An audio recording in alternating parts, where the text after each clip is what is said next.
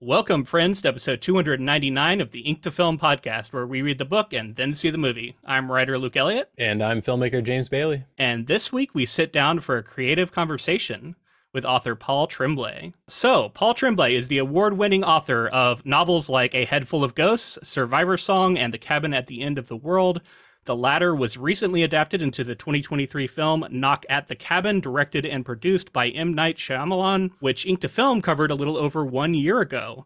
So welcome to the show, Paul. Thank you. Glad to be here. Oh, I missed that episode. Maybe I'll have to go back and listen to it.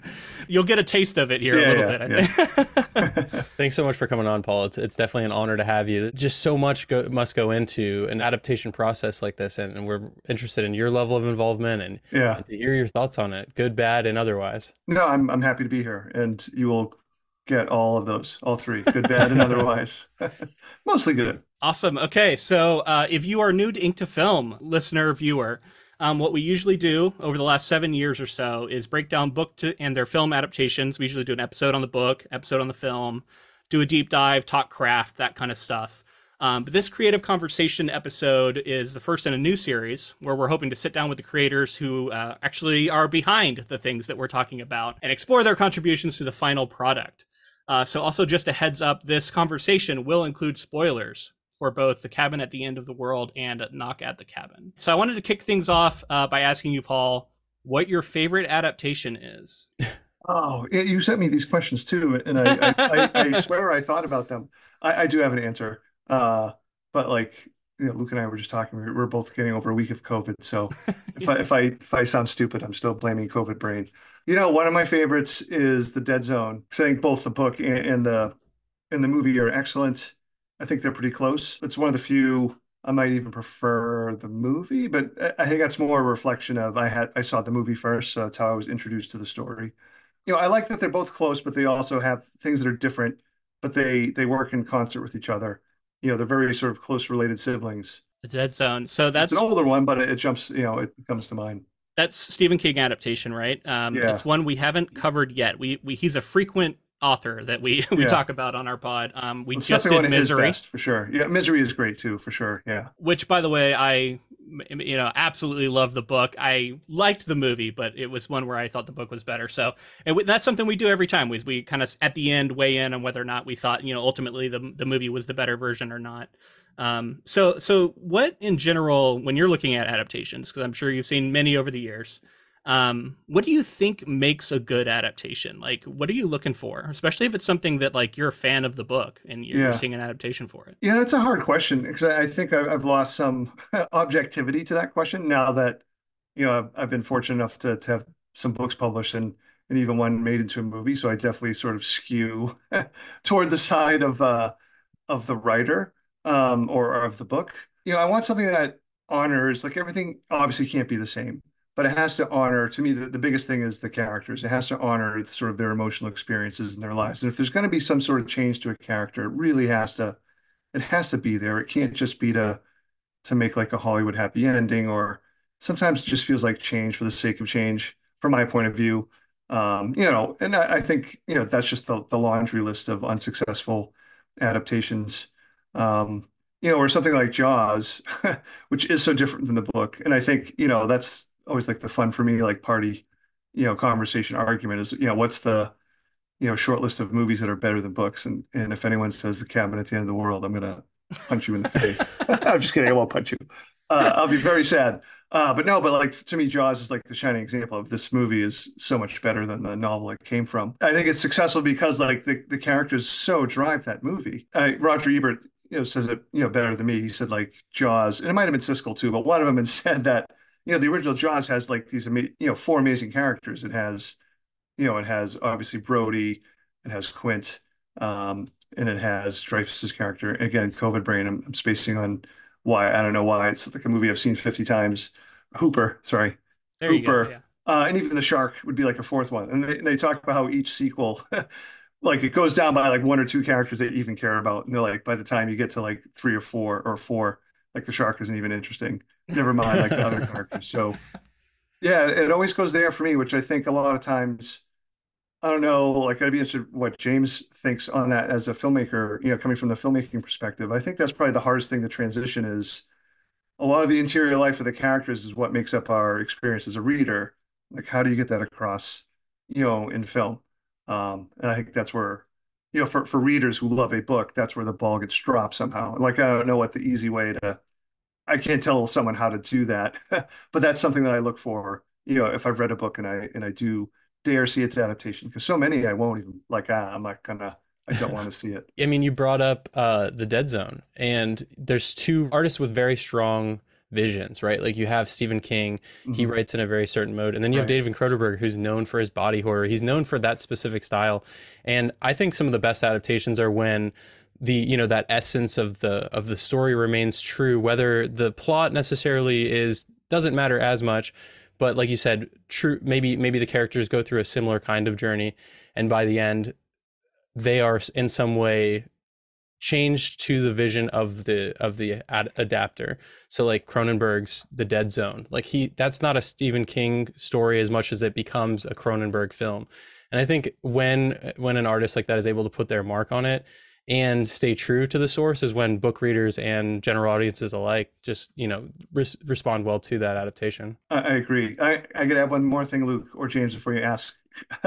My favorite adaptation is probably Watership Down. I can't believe I didn't say that Oh wow, first, yeah. especially since I just got like the Black Rabbit of Inlay tattoo on my upper arm. That's cool. The 1979 movie and the book are both perfect. To what you were saying, like this version is never going to be made, but Osgood Perkins was for a while attached to do A Head Full of Ghosts, and I got to read a draft of his screenplay. I think it got close to happening, but then it all fell apart. And his screenplay was so different than the book, but I really liked it. I just thought it was beautifully written, which is, I guess, maybe a weird thing to say about a screenplay, but it was just so moody and strange.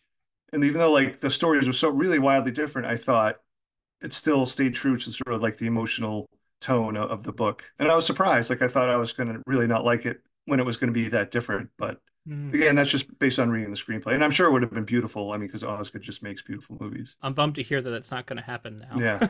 That's sad. Because I've been looking for that was your first book that I read that I fell in love with and was Well, hoping, thank you. still holding out hope at some point we might see that Yeah, I adapted mean, and it could adapted happen. It well. just won't be with Osgood. That's Yeah. fair.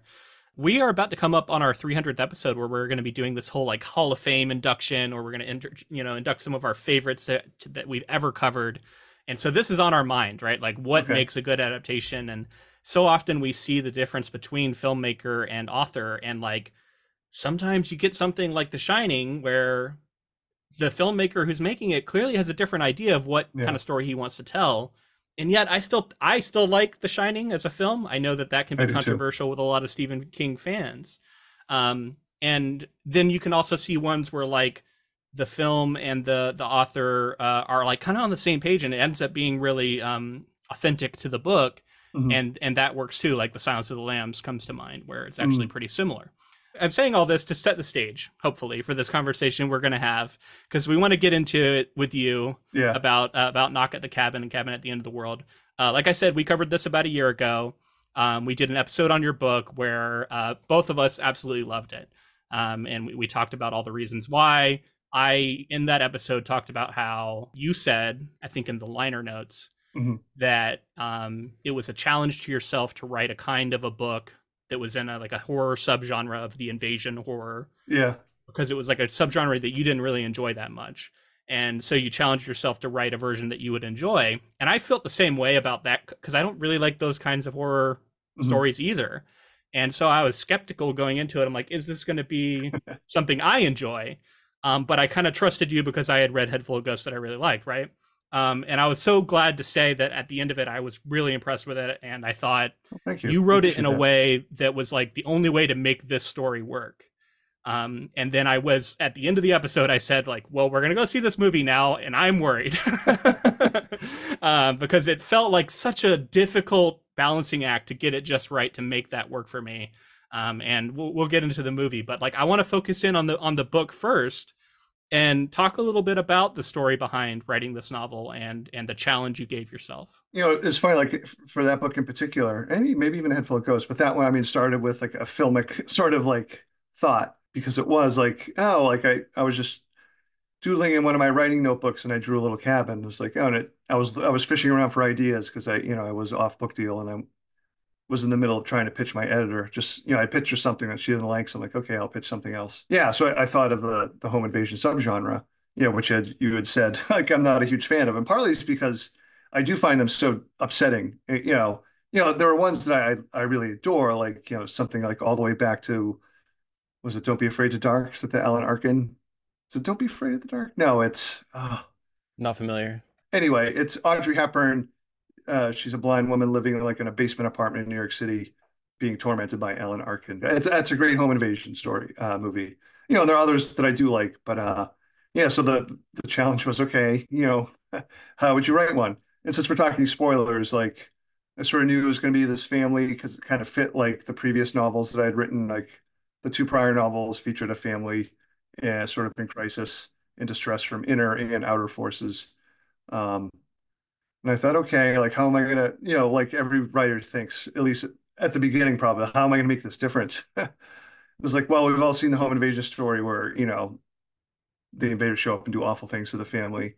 And we've seen the versions plenty of times, like Straw Dogs, et cetera, where it gets flipped.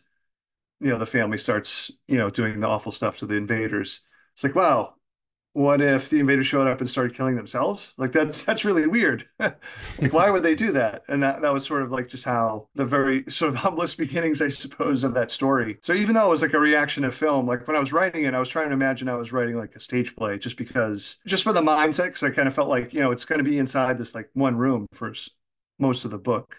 Like that's going to be hard to do. I needed to maybe think less about movies and more of like a play. Because even the movie, I'm sure I'm not naming correctly, Don't Be Afraid of the Dark, I first saw it as a televised play on HBO. So I don't know, like I was thinking about that a little bit too. I just looked it up as Wait Until Dark. Wait Until Dark. Oh, Yeah.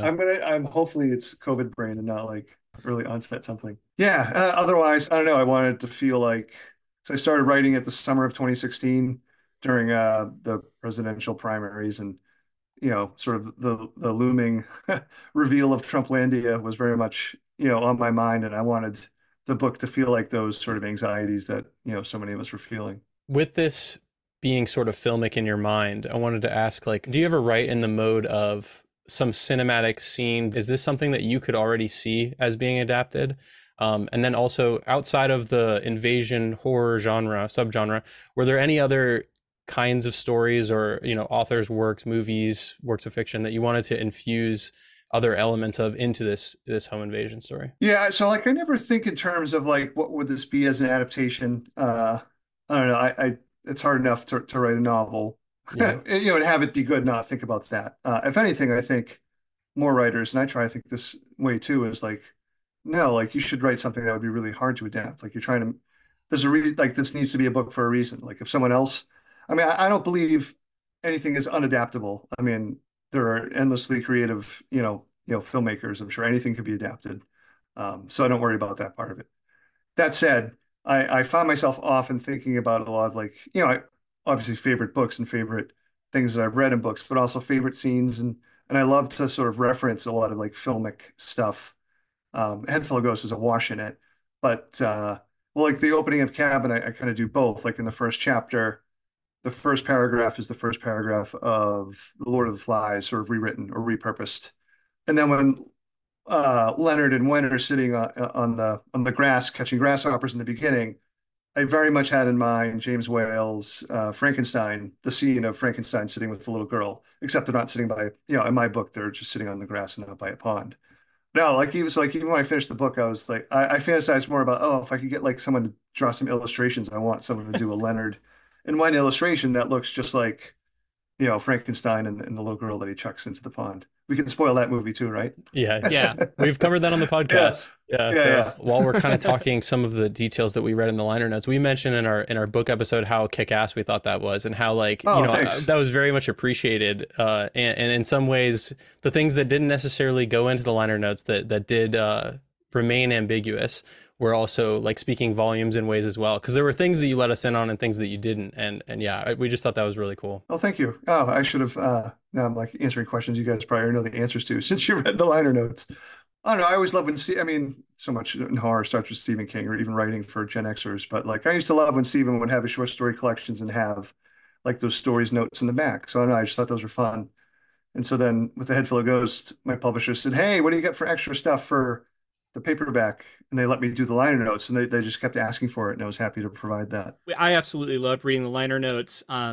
But I did notice there were certain things you didn't get into, and Ah, this is my opportunity to sort okay. of start getting into those with you. And like we said, we're full spoilers, so this is your final warning if you're listening. We're gonna start talking ending, and we're gonna start talking about where your book dramatically is different than what we ended up getting in the Right, film. So at a certain point when you're writing this thing and you're plotting it out, you start to have to figure out, okay, these four people have arrived and they're saying the world is going to end unless you kill one of your three, right. either one of the couple or Wen. Um, at some point, they're going to have to make a decision to either not do it or do it. Um, and I kept thinking, like, as I'm reading this, I'm like, either way is going to be not satisfying to me. Like, I don't want it to go either way. And like, somehow you thread that needle and you find a way to where, in my opinion, their world ends when Win is accidentally killed, seeming to be accidentally killed. And because of that, they're sort of empowered to make a decision where they reject the choice itself. Right. And they reject the premise and they say, even if this is true, that the world is going to end, we are not going to kill one of us. Yeah. And I love that you were able to, at the same point as like we're pretty sure something's happening. We're like either something supernatural or maybe the world is ending, but there's just enough doubt that you leave in there. Mm. There's just enough chance that there is a coincidence occurring. There is something going on because, like, yeah, sure, if you turn the news on and you watch for long enough, it will start to seem like the world is ending. I've noticed that, especially Yeah, 2020 and beyond. yeah. So I just loved that, and the way you were able to end in an ambiguous note where you don't quite provide the answer. And I know that probably drives a lot of readers mad, but I, for one, loved that and thought it was the only way that this story could work. Thank you.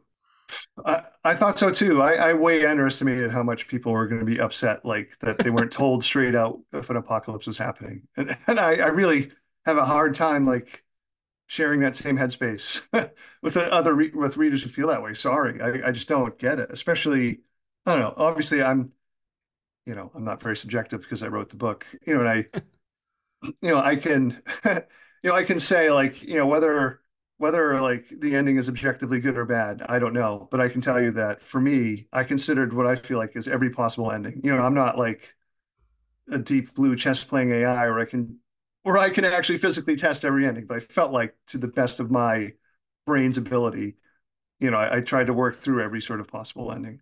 And the one I wrote was the one that felt the most honest and real. I'm sort of curious for all the people who hated on the ending of the book, if they saw, if they watched the movie, did they really like, oh yeah, that's the ending I wanted? Like again, I would be really like, I don't know, maybe I think some people might sort of revisit like their response to the ending. But anyway, early on in the writing of it, I had to write just from professional obligation, I had to write like a summary because they said, hey, if you write us 50 pages in a summary, we can make an offer.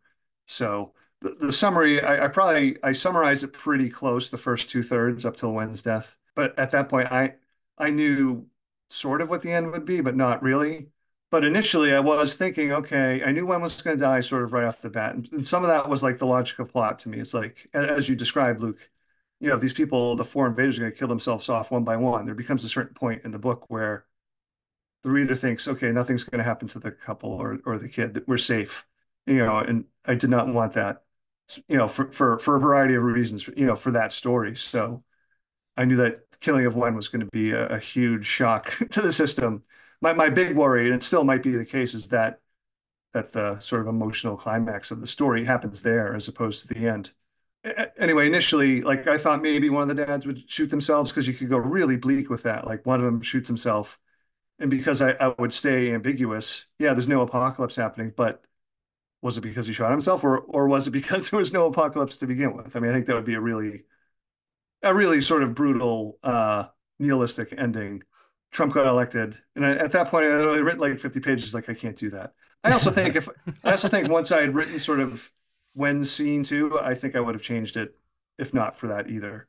But like I was like, no, I need a defiant fuck you, hopeful ending. And to me, that's what I hope the ending feels like is again how Luke, I'm so honored, like how you described it as, yeah, the two dads refused. They said, this is immoral. We refuse to participate in this. This is wrong. Whether or not like there's some supreme being controlling this. If they are, they're wrong. This is immoral. We refuse.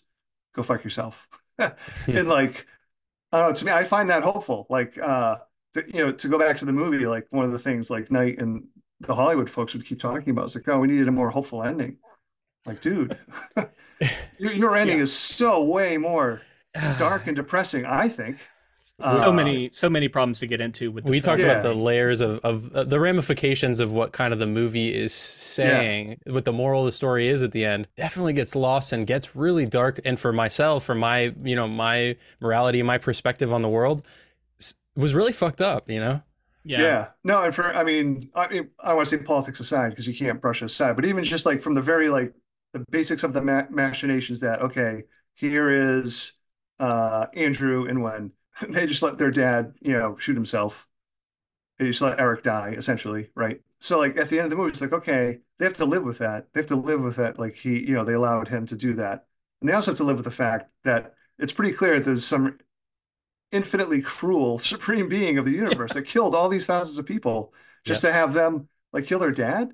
Like I Yeah. I find that utterly terrifying. One, like I mean, I find that truly bone deep frightening.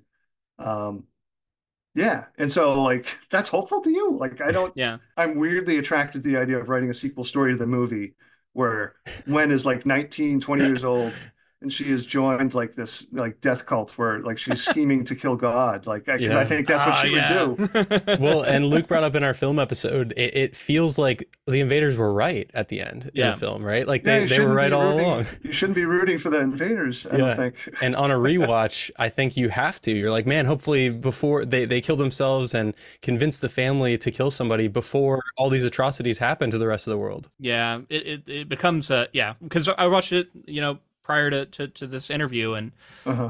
I got angry all over again. It's one of the few times where I feel like I actually get kind of angry about the changes that were made. That doesn't happen to me a lot. I feel like Mm, that's a very frequent reaction from people yeah. to adaptations that change things. But usually I'm not that attached. But this to me was such a fundamental betrayal of the ending of your novel that it made me mad. Yeah. And we There was a message behind your book, and as much as it's one of the darkest, uh, most disturbing like horror novels I've read in a while, especially because of what happens to Win. Like that is absolutely like rips your guts out. It's so bad. Yet the message of the book is still to me a hopeful one, and the message of this movie, I don't even know if like they even thought about it. It was just like it seems to be that the religious extremists are right, and that Yeah. I guess we should just believe them in case they're right, and one of these gay parents needs to Yeah. just die to appease this evil god, and then yay, we're all happy at the end. I guess I don't know. It was we'll get into the movie more, but I wanted to focus sufficiently on the book before we got into that, Sure. because again, I love this book, so Well, thank you. I I wanted appreciate it. to make that clear. Speaking of writing, I would be remiss if I didn't ask. A lot of times, authors say that getting an adaptation of their work is like one of their dreams. Mhm. Was that something you had thought about leading into this? And then, like, what was the experience like, and how did it line up or not line up with that? I mean, I'd be lying if I said, of course, I dreamed like, oh, it'd be amazing if someone made a movie. I mean, and part of it, just frankly, would be like, how much money are they going to pay me if that happens? Um, that part of it's not as much as you think, but I'm not complaining at all. Like, it allowed me to take a year off from school and pay for not all, but a chunk of my daughter's college. Yeah, so I mean, you sort of idly think about like, oh, a movie, that'd be really cool. So with Cabin, I had gone through sort of the option experience before that, with the Head Full of Ghosts.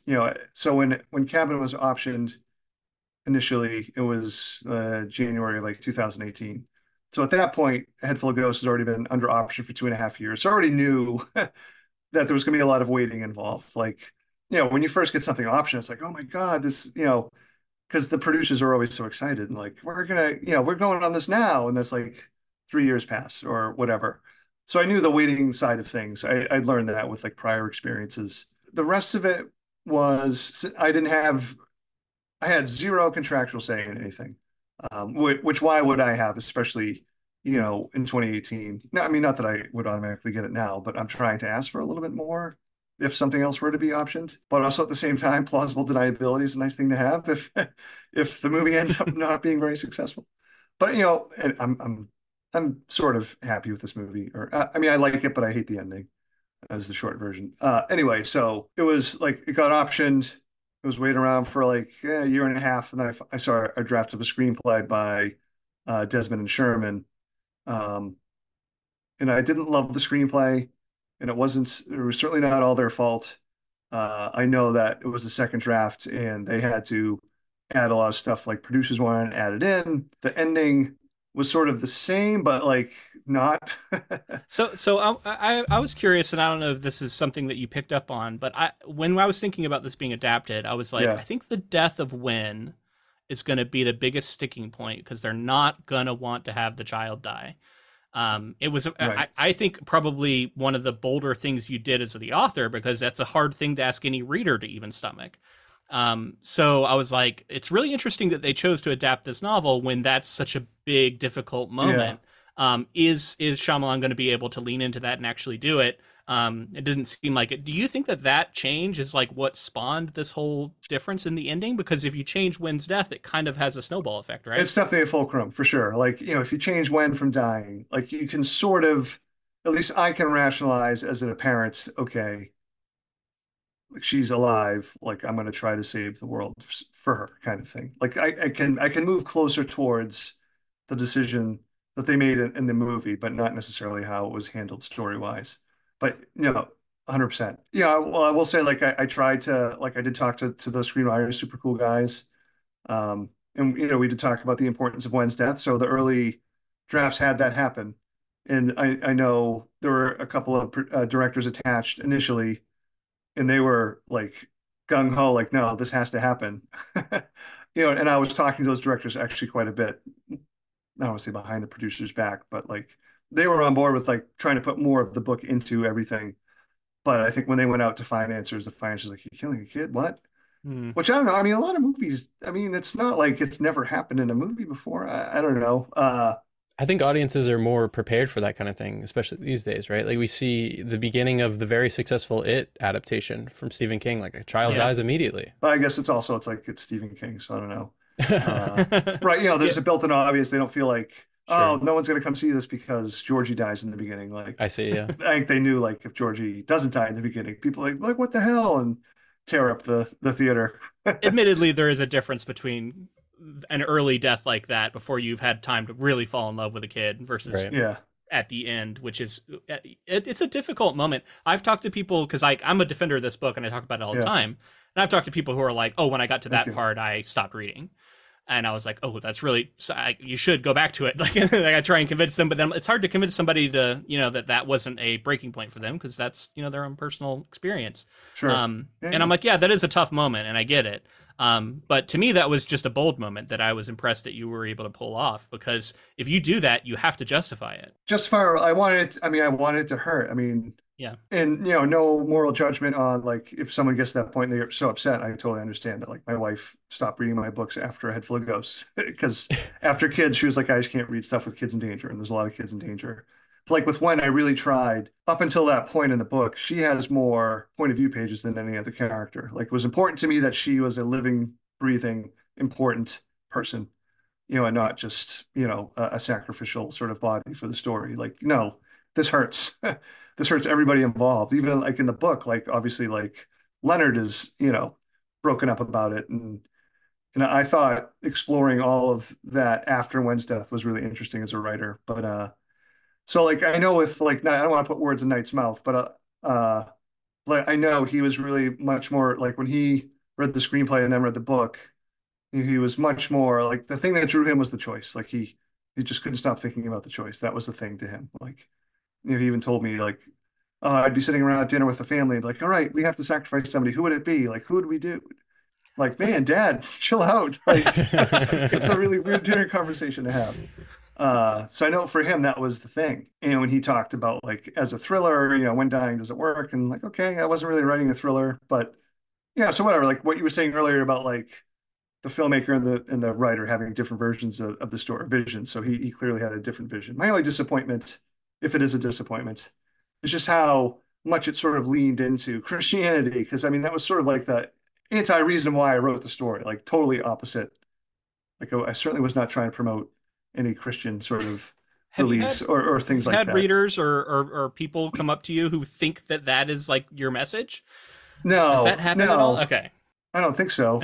I mean, I really try to avoid reading anything online, but like, so very rarely people will come up to me at a book signing or something. Certainly, it's not happening on the streets. That'd be really weird. Uh, to talk about that part of it. No, it seems like to me most people were upset because I didn't tell them that apocalypse was happening or not. Mm. And there was also sort of like the Trump folks who were upset that there was a gay, married couple too. But I mean, that's so easy to dismiss. Um, So what went into that decision?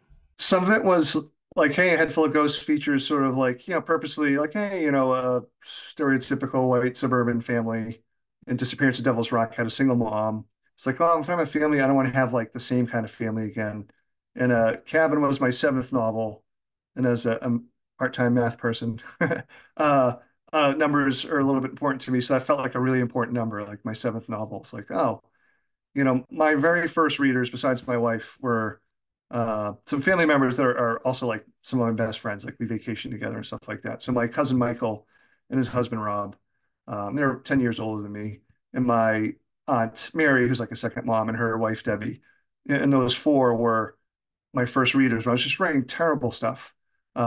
But they were the perfect first readers because they would be supportive, but they would point out like, "Hey, we don't think this works." They weren't afraid to say that. And, some of my favorite memories of like early writing life would be, hey, I'm going to their apartment in Boston. We're going to play games, have drinks, but we'll talk about this weird story that I wrote for some reason, like inexplicable reason. Um, so I was like, oh, I want to honor like their experience somehow with the two dads in this book. So I brought back my cousin Michael as the first reader for Cabin, and his response was really interesting. He was adamant there's nothing supernatural happening here. I was like, oh, because I figured most people would lean that there was, and to have like my first reader like really adamantly be like, nope, like, oh, interesting, okay. That's cool. I wanted to ask you, you mentioned M. Night Shyamalan and some conversations you had with him. Um, did you get any sort of updates as changes were happening, or was it sort of like once the script was locked and then principal photography was taking place, was it sort of just like, all quiet for you until the release of the film? And then also just out of curiosity, were you able to Yeah. visit the set at all? And at that point, were you realizing some of the changes may be coming into effect? So yeah, this might be easy just to answer through like a somewhat of a timeline. So summer of 2019, I'd heard like, oh, he might be interested as a producer, uh, which was kind of weird. And like the directors who didn't end up directing it said, yeah, we had this weird call with M. Night. And it was funny that he made it sound like it was going to be like this Christian movie. So I was concerned. But then I was like, it's like you always hear like names attached to things. I'm like, yeah, that's not going to happen anyway. So like a year or so passes. But then it became, oh no, he wants to direct this. He has a film deal in hand with Universal, but he has to finish Old first. Hmm. So it's like, okay, well, like that sounds promising. We'll see. So when did Old air? Was it the summer of 21? I think it was. I I think think somewhere in it there, came out yeah. the summer of 21. I only remember that because I noticed like I had again zero information, but I started seeing Knight post on his Instagram, oh, I'm working on the screenplay. So I knew it was the Cabin screenplay. And so then I heard info from the agents like, hey, this is probably going to go spring 24 or spring 22, like it'll start pre-production. And so I had my first, actually an only phone call with him in November of 21. I can't remember if I think Batista might have been announced at that point, and just the title of the movie, but that was it. Well, that was it for really the whole time in terms of like they never mentioned the book until the actual movie. We can Oh talk about yeah, that I later. remember seeing you on Twitter trying to get like I wrote this book, like Yeah. trying to get some attention on that. Uh, yeah, so that phone call was very cool. It was very nice. He was very complimentary of the book, and I really appreciate how upfront he was about like what he liked, how we really liked the book and what he was going to change. So I knew then like, hey, one's not going to die. One of the dads is going to shoot himself. So I knew like the parameters. Yeah, so I had a lot of time to get used to that sort of. And actually, frankly, at that point, it's like I kind of knew that what was going to happen. Like, I don't think any Hollywood, certainly not a studio movie, is going to go for an ambiguous ending. I just don't see it happening. Not A24, sure, like independent Hmm. places, but studios, there's no way. There's just I haven't talked to everybody, but I've talked to enough producers and related to studios that it would really take like a special someone to be like, we Yeah. are gonna, and really that's the only reason this got made is because Knight wanted to make it. He had a deal in hand, he had his own money. And actually I kind of really sort of secretly, not secretly admire that like basically he didn't have to answer to anybody else. What he wanted to do, he did, which seems more like a life of a novelist, I think, Yeah, it's cool. than maybe a filmmaker. So anyway, at the phone call, heard it was going to pre-production. He would text periodically in that early, right before pre-production, like, "Hey, where'd you get the idea for the weapons?" And I would send him some links to images and stuff. He asked like a few other questions, some that were like, "Hey, do the do the invaders, does one represent hate and one represent kindness?" And no, no, that's not what I was thinking. He actually filmed that. I think it's on the cutting floor. It might be on a DVD extra where there's a scene where they're talking about like what they represent or something. I think And there's some reference to that, I thought, in the movie. maybe it's still in the movie, but it was more like Like a reference. Yeah. it was more explicit.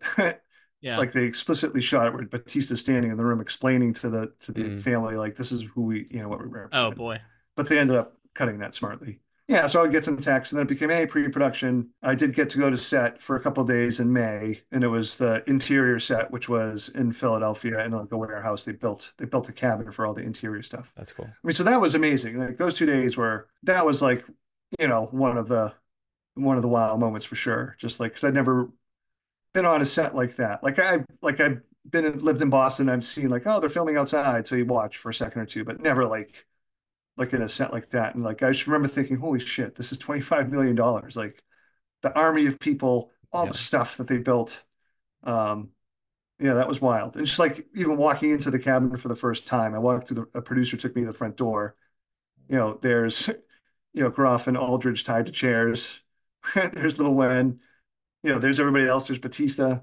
Here's Knight. It was just so weird. And like, walking, hey, everybody, you shook her hand and then like got whisked off to like a side room. That was like really, it was very cool. But it's just so weird. That seems Um, surreal just because yeah, you made that. You know what I mean? Like this came from your head and now you're in it. You're standing in it. yeah. So when I was on set, everyone was super nice, super accommodating. Yeah, I'm very thankful for that. Even like I sat like for most of the first day, I sat in the same room Knight was sitting in as they were doing stuff. So it was really it was very cool to watch. Like he wants to watch on a monitor as it's being filmed as opposed to live because he wants to see what it looks like on screen. Watching the DP work, he seemed like a madman, like in the best way. Just wasn't eating. It was just like all about setting up these shots. He's the same DP that Dave Eggers uses. Learning that the script supervisor is sort of the glue that holds everything together. Yeah. Rob Foglia, I think is his name. Super nice guy. So like he had everything. Like he had to I don't know. Like I didn't know that about that job. All that continuity and Yeah, everything has all to the match up. It's continuity, unbelievable. Yeah. like all the set number or all the scene numbers you would have to write down. And the actors were the sweetest people, super friendly. Day two, I hung out with like Jonathan, Ben, Sabrina, and the character named Sabrina. I'm sorry, Hmm. I'm blaming COVID. So I hung out with like four or five of them, and I wasn't sure if they'd read the book. I didn't ask them, but they said right away, it's like, oh, we really loved the book and asked me questions. And no, they were great. It was a lot of fun. He really did put together an incredible cast. That was really cool to see Yeah. Batista in the role of Leonard, and I just saw Jonathan Groff on Broadway, Merrily We Roll Along, and he's such an incredible performer. Like, Yeah. and seeing him in this film as well was so much fun, and especially when, right? Like, what an ask of a young child like that. Yeah, yeah, I have to admit I was nervous around when not that I had much contact with her, certainly not on set because her mom would have to be there, right? Because she's so young, like child labor laws. They Yeah, actually had two Wens. They had a stand-in because she could only work a certain amount of hours, so they would have this other little girl there just for when she's not on the shot, but in the shot, like you for couldn't see her coverage, face kind of thing. Yeah, right? yeah. I'm just like, oh, has the mom read the book? I don't know. Yeah, so like that was May, and then like the next 6 months, frankly, were really weird and frustrating because I'd felt like we were promised like an announcement about, hey, we're doing an adaptation of this book, which never came. Then, like most movies, you get like a deadline or a variety. Hey, this movie is an adaptation of this book. Never happened. Still waiting for that. By the Wow. way. They did have a Um, lot of his name all over it, right? M. Night Shyamalan all over the marketing. Yeah, which yeah, it's his movie. I mean, that's what sells. Like he's an automatic like 100 million or in this case 50 million worldwide, based on what he puts out. And some of the other frustrations were like, the trailers would drop, they would have the screenwriters mentioned and him, but no book by like in my contract, it sort of felt like, without getting too granular, like, in the contract, it sort of says if you mentioned this, you're supposed to mention that. But like any sort of contract, it was tied to like billing block language. So the workaround is like if you leave off the billing block, then you can just mention the other things. But like the screenwriters get to go on, they have to be on there because they're protected by WGA. Novelists aren't protected by any unions, Hmm. obviously. I guess I'm curious why they wouldn't want to tie it into your built-in audience as well, right? Yeah, I'm trying not to speak for other people. So, I mean, I have my theories, but like at that point, that'd be me telling you like what I Sure. don't think that would be fair, like ascribing, even though I do and privately ascribe motives for behavior. But I had a producer tell me on the phone once, if news about the book came out now, it would hurt the movie, was what I was told once by a producer. And I was like, wait a minute, you mean the adaptation of my book would be hurt by the news of the book? Um, Interesting. So that seems tied to me to Shyamalan's reputation. yeah, I And think I think some of it they were worried about the when thing.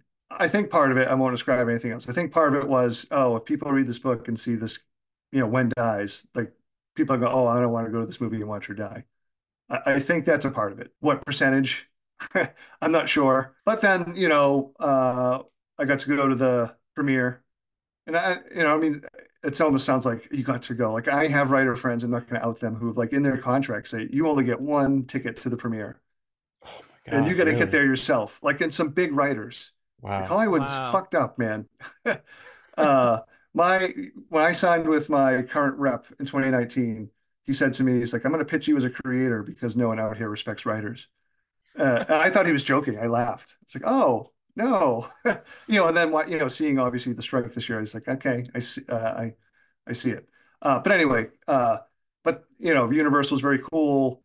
They, 4 tickets. My wife, my two, late teen kids, and they put us up in the same hotel with everybody else, and that was where the movie was. So I mean, that was just like the set visit. That was a really sort of fun, magical night for sure. And Knight was very gracious on stage when he introduced the movie. Talked quite a bit about the book, and like he even opened his like, usually the movie's my idea, but this time it wasn't, and he talked about the book, which was very cool of him.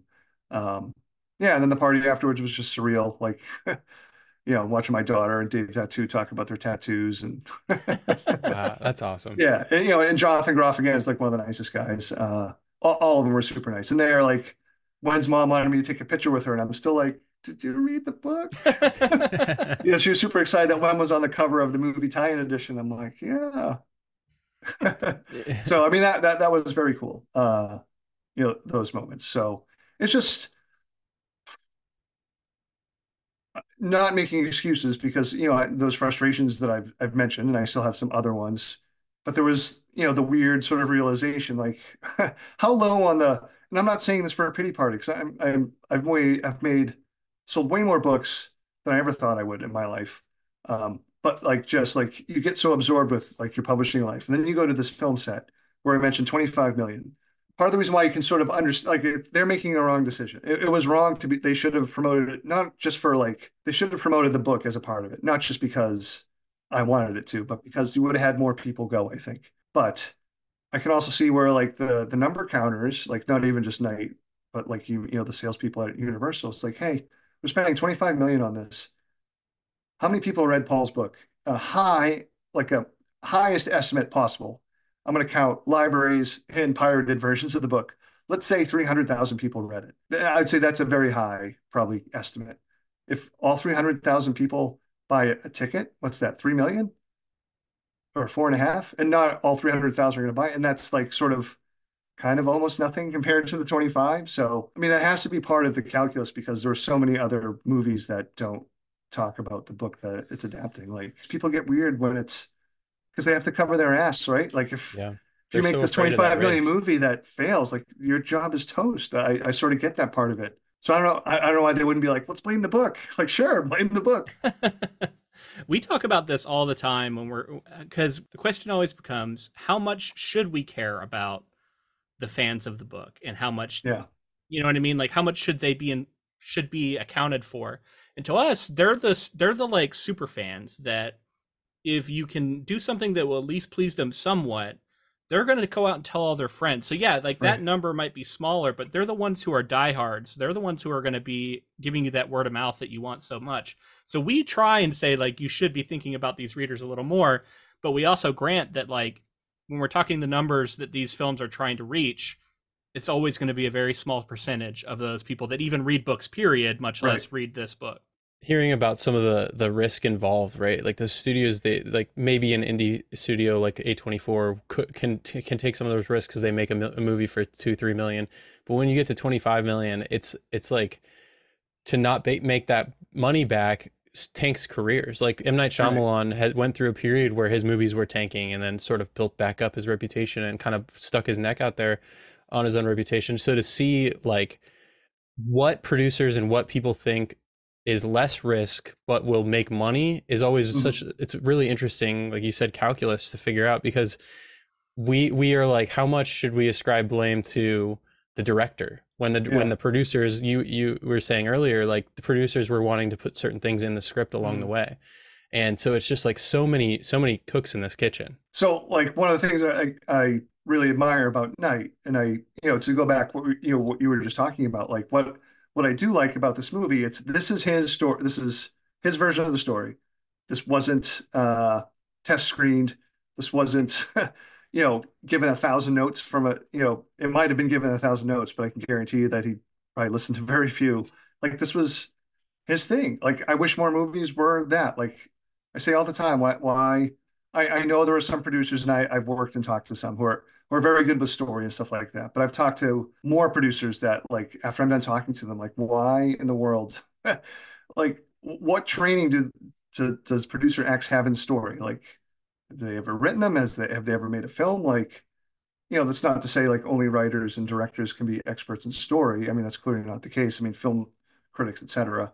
But I don't know. Like to me, it's like, why can't we just leave the story part to the writers and the directors and producers? If you have a great idea, we'll take it under advisement. I I hope my producers aren't listening to this.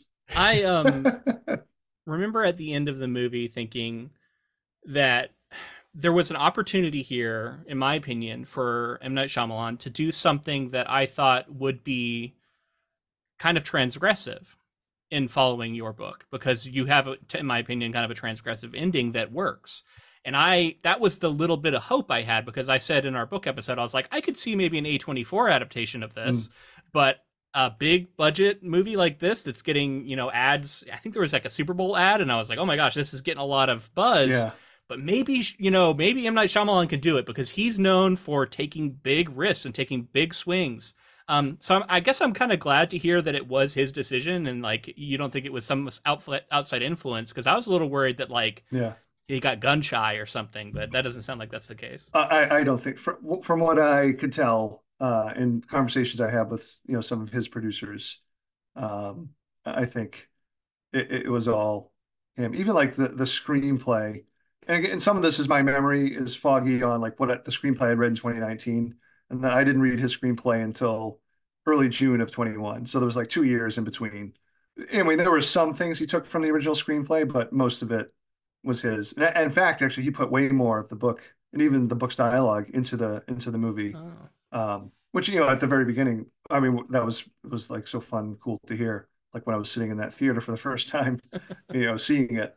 It came out almost just about a year ago, like right now, and like even like it's weird. It's like I'll forget about it. Like, oh, that happened, and it seems so far away. But now it seems like it was yesterday that we've been talking about it so much. We're bringing it Yeah. all back up.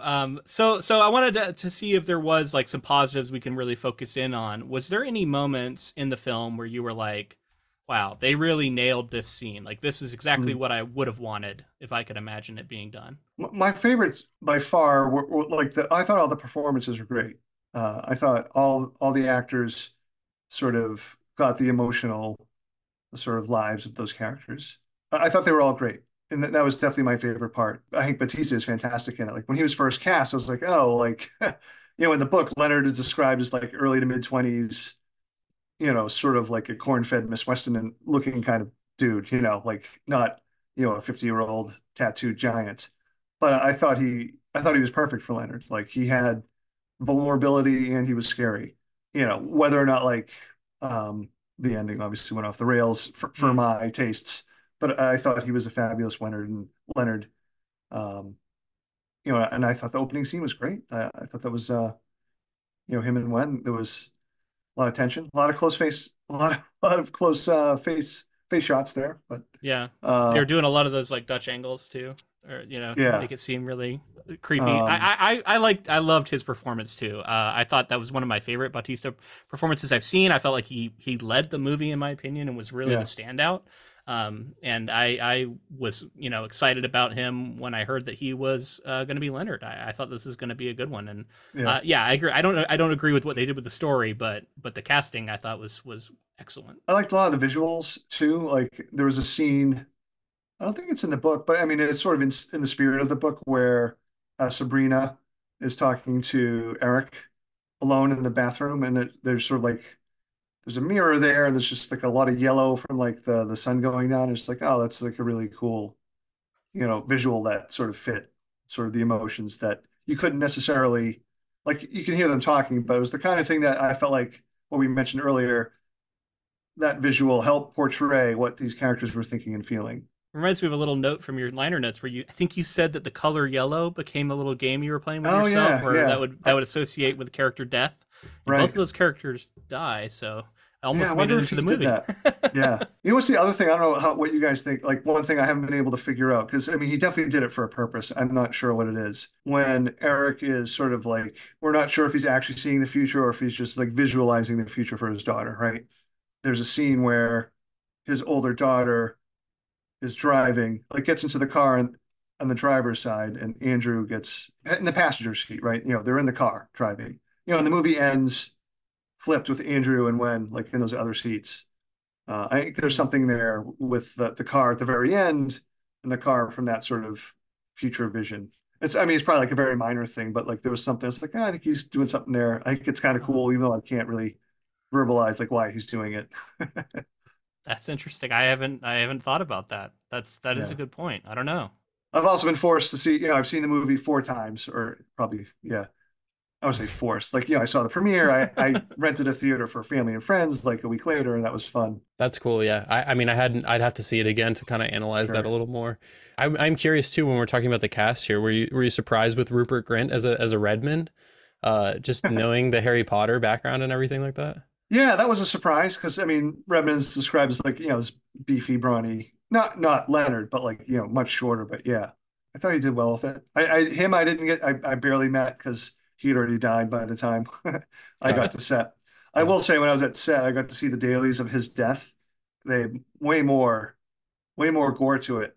We were surprised that this movie was rated R at the end of it. I was like, it didn't Mm. feel like a rated R movie. It felt like it was actually pretty tame. It's funny. Like I'm someone who's usually so squeamish when it comes to gore on film. I'm not that I'm like against it. It's just like it. That gets to me. Hmm. And I came out, I was like, oh, they needed to show more. Like, and not just because I wrote it, but partly because like in the story, well, I guess it also makes sense for his version of the story. But like in the book, the reason why I got super gory with it, because in the book, for people who haven't read it, it's when people get hit by those weapons, it's a blow by blow. Like it's not. I don't hold back, and it's not just because I'm trying to go for like a cool like body count gore thing, which is fine if you're doing Evil Dead 2. Like this wasn't Evil Dead 2, but anyway, like I wanted to really describe those deaths in detail because that was a way to remind the reader this is what the invaders are asking of the family to do. This is what they are asking them to do. This is what, if you believe something supernatural is happening, This is what the universe is asking them to do.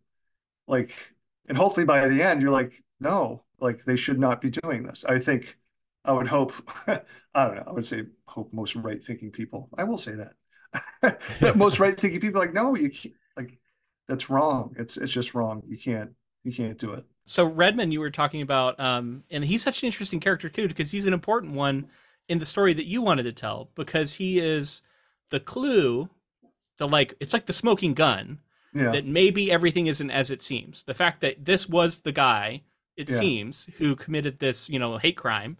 It was so important in the book, and I went like, what is the purpose of it in the movie? I don't get it. And it's even revealed to be true. Yeah. It is revealed to be true. Why? What does it matter at this point? Well, there was a point in the movie where like it'd be interesting because you've seen the whole thing, but like if you go back and rewatch it, like Knight keeps the ambiguous part for a while, like longer than I thought he was going to. Even after reading the script, like I felt like, oh yeah, this is actually. So I think that was still there as a part of. Yeah. And one of the things I thought was really interesting, and again, he got to do like filmic shorthand. Like, so when I wrote this book in 2016, 2017, I felt like I had to describe at that point in time, even though it's not that long ago, I had to describe like targeted individuals, like how they would gather online. Like it wasn't this ubiquitous thing. Where in the movie, all he had to say was chat room or Yeah. no, it was message Message board. board. Yeah, we didn't need any other explanation. I thought that was like a really cool. I thought that was really interesting and actually really well written on Knight's part, just right there. That's all he needed to say, and everybody in the theater knows. Oh shit, that these people are conspiracy theorists, maybe, right? So here at the end, I wanted to find out if there are any future adaptations either in the works or that have been discussed. If there's anything you can share, anything we can look forward to. I wish I could share. I mean, there are things that are under option, which is great. You know, some are like super early. I felt like Survivor Song was really close, but then just had a setback. So Hmm. it still could be a thing, but now it's a lot further away than it was than I thought it was like just even like 2 months ago. And A Head Full of Ghosts is always perpetually sort of on the line. It has an important 2 months coming up. Uh, so we'll see. It Okay. could even be like, oh, like at the end of these 2 months, maybe it's actually going to shoot later this year, or we're starting from scratch. So I don't know. We're really excited for that one, and hopefully it gets adapted so we can cover it on the podcast. Yeah, no, thank you. Well, I appreciate that. Yeah. Yeah, I mean, it seems like a minor I mean, so much stuff gets put out there, but from my point of view, it's like it seems like a minor miracle that anything gets made. Oh yeah. Yeah. Like I don't know how it gets there, but for me, it's like it took someone like Knight who had all the say, all the power, and even like puts his own money sort of behind his mouth, you know. Like, and I Yeah. don't mean that like disrespectfully. Like, you know, he's investing his own money into a lot of his own movies, which I, really respect. So foreshadowing that you're writing a book or you have written a book called I Horror Movie have that's going to be coming out. for the YouTubers. You can see a picture. That looks awesome. I'm excited to learn about that, but I wanted to ask. It seems to me, and reading Head Full of Ghosts, I think back this up. Like you're a big fan of the genre. Like you've watched a lot of horror movies. You know the genre in and out. And just like putting it out there into the universe. Yeah. Are there any filmmakers that you have always thought would be just a good pair with your work? Like this, someone who seems like they would get my style and would be a good person to adapt my stuff. I've become friends with Andy Mitten. I don't know if you've seen Andy's movies, but he did Yellow Brick Road, Witch in the Window, and more recently, The Harbinger. Not the terrible Blumhouse Harbinger, but the XYZ Films Harbinger. I actually had the honor of co-writing an essay with Nadia Balkan in the Blu-ray for The Harbinger.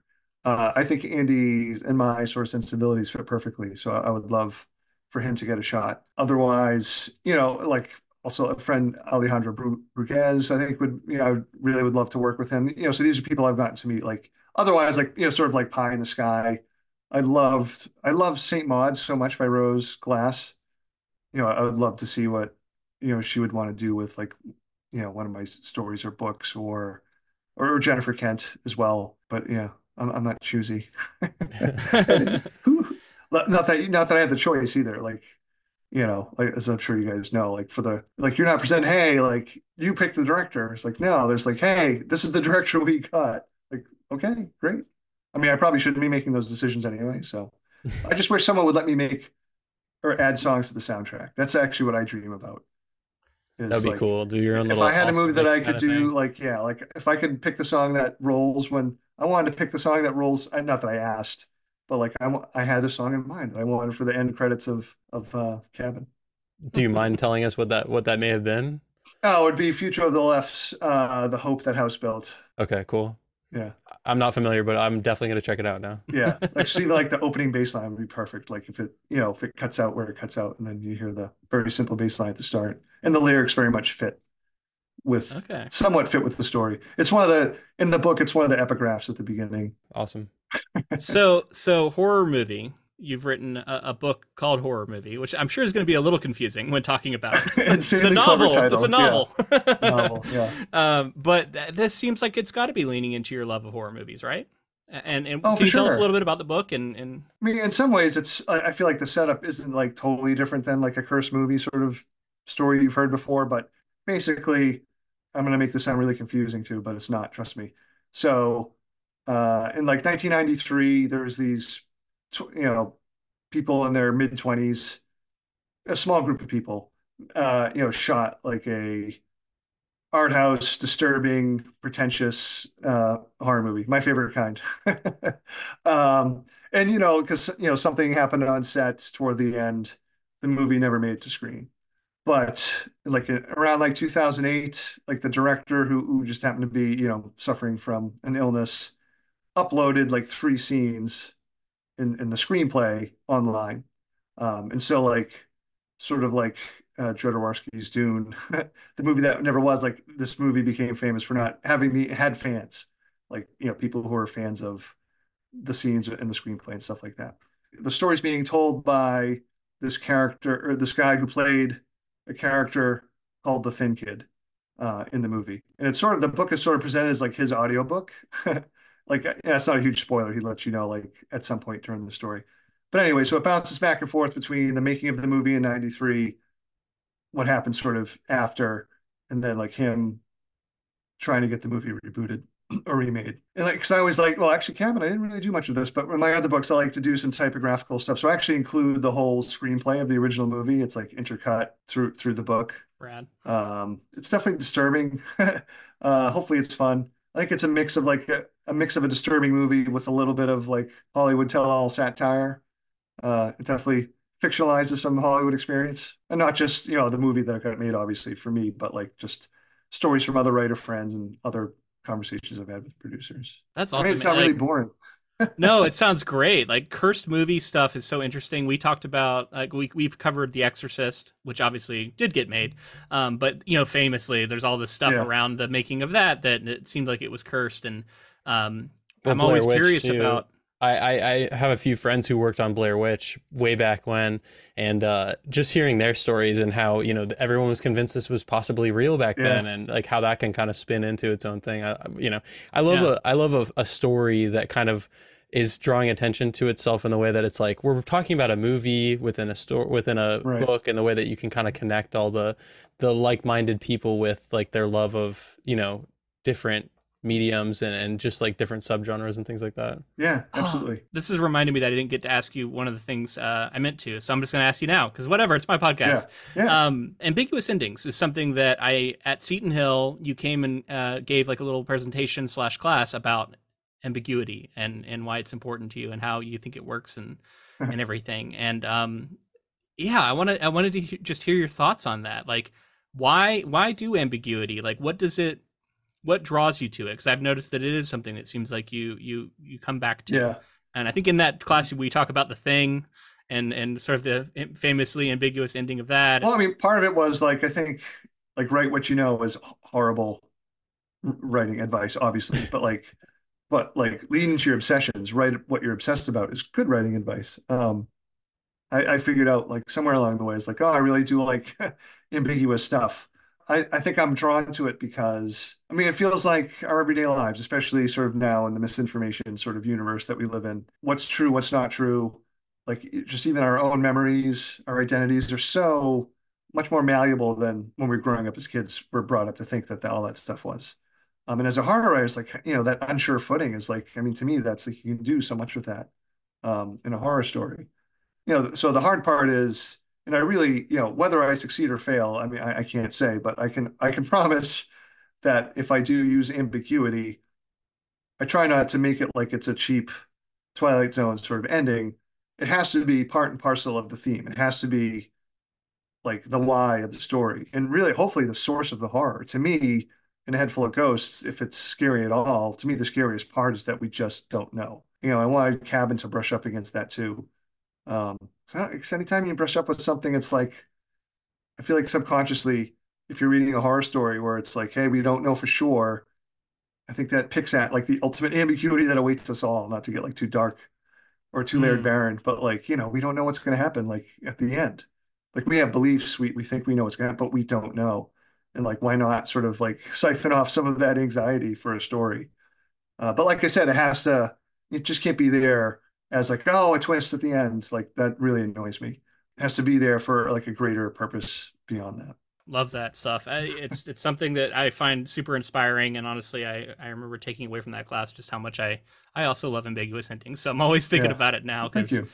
they're hard to nail. They really are, and you do it so well. It's something to aspire I to. appreciate it. Well, the kind of fun part now that I've written like a bunch of books, like some of my more recent books, and I won't say which ones. I mean, definitely play with the ambiguity, but I think by the end they kind of answer the question.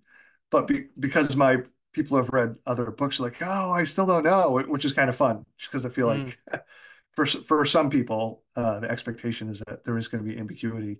So that's kind of fun to to play with too. Anyway. And because we talk about this kind of stuff all the time, I always find that those are the most fun conversations to have with your friends and other people, right? Is like sitting down after a movie and kind of like Yeah. hashing out where everyone's at and what they thought it meant is so much more interesting to me than like, and horror is a great way to express this and explore that, because there are so many genres where it's like the bow has to be wrapped up at the end and it has to fit within Yeah. the parameters.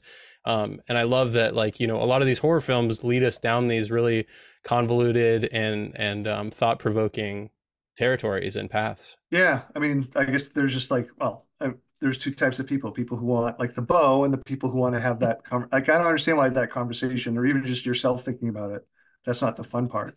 Um, but anyway, Well, this was a very fun conversation. So thank you so much for joining us, Paul, to talk about Knock at the Cabin and Cabin at the End of the World. It's been such a delight to talk to you. So thank you so much. no, thank you guys. This was a blast. I appreciate it. Yeah, thanks, Paul. And we look forward to, possibly covering more of your work in the future for the podcast. And if people wanted to, where can they find you on social media? Sure. So I think I'm most active on Instagram at Paul G. Tremblay. I still am on X, Twitter, whatever you want to call it, with the same handle. I'm on Blue Sky now too. Embarrassingly, I thought it was Blue Ski when I first saw it, like it was someone's name. I don't know. Oh no, it's a Blue Sky. But yeah, we'll go with those three places. Everybody should check out Paul's books. If this interview hasn't convinced you of that, I don't know how else to do it. And thanks so much for coming on. Thanks. So if you're on YouTube, make sure to like this video, subscribe, comment, let us know what you thought of Knock at the Cabin, Cabin at the End of the World. We'd love to hear from you. And if you are listening on a podcasting platform, make sure to leave us a rating and review and let us know what you thought of this episode. And be sure to connect with us on social media. We're on Facebook, Twitter, Instagram, all of those at Ink to Film. And if you'd like to support this podcast another way, we have a Patreon, patreon.com/inktofilm, where we release bonus episodes, including our most recent one where we talk about our deliberations for our upcoming 300th episode, where we're going to do that Hall of Fame induction, which, yeah, that's next up. So we hope you come back next week for that, because we're really excited about it. Yeah, I can't wait to jump into these movies. We each have 3 that we're watching. I've only watched one of them, but I can't wait to kind of get into this deliberation and see, Paul Tremblay mentioned Jaws, and that was actually on our list, but that got cut for the 6 that remain. So if you want to know more about some of the ones that are still out there, check out that Patreon episode and then tune back in next week for our 300th episode, where we're going to narrow it down to just 3. Yeah, it's going to be really tough. But I'm looking forward to it. This conversation, I think, was a good primer just for thinking about what makes good adaptations and what makes great ones. Yeah. That's really what it's about. So until next time, Keep adapting.